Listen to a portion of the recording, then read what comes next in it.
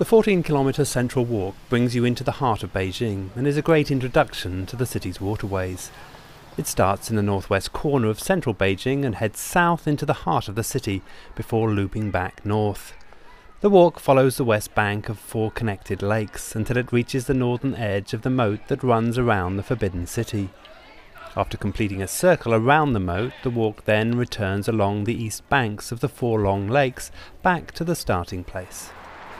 I arrived in the Jishuitan subway station at 8 o'clock sharp, found the alleyway behind the station that took me to the lake and climbed the small hill to Guo Xiaojing's Memorial Museum.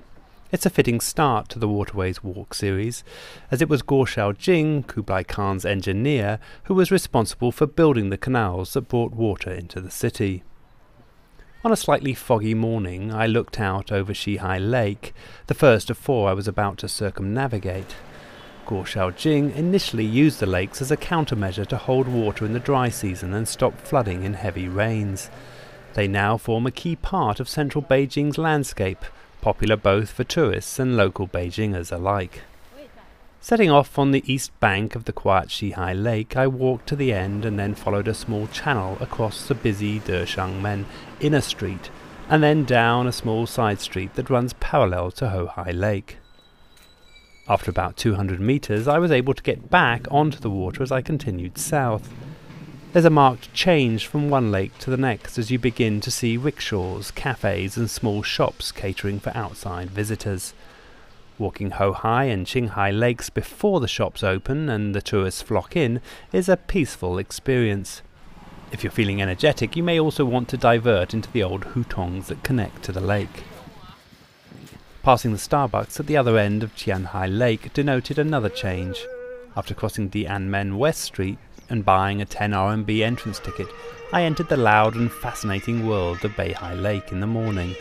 Singers, dancers and exercisers all compete for space in the open walkways and pagodas that run along the lake. I've spent many hours in parks around Beijing enjoying the early morning activity, but this was an experience that topped them all.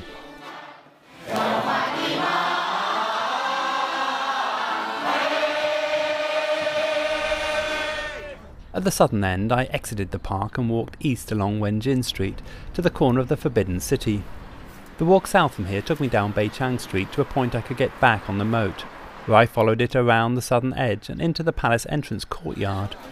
If you have time, you can continue through the south gate and into Tiananmen Square, but I pushed on, making my way through the hordes of tour groups, crossing the square and back along the southern edge of the moat before turning north to start my return back to Jishuitan.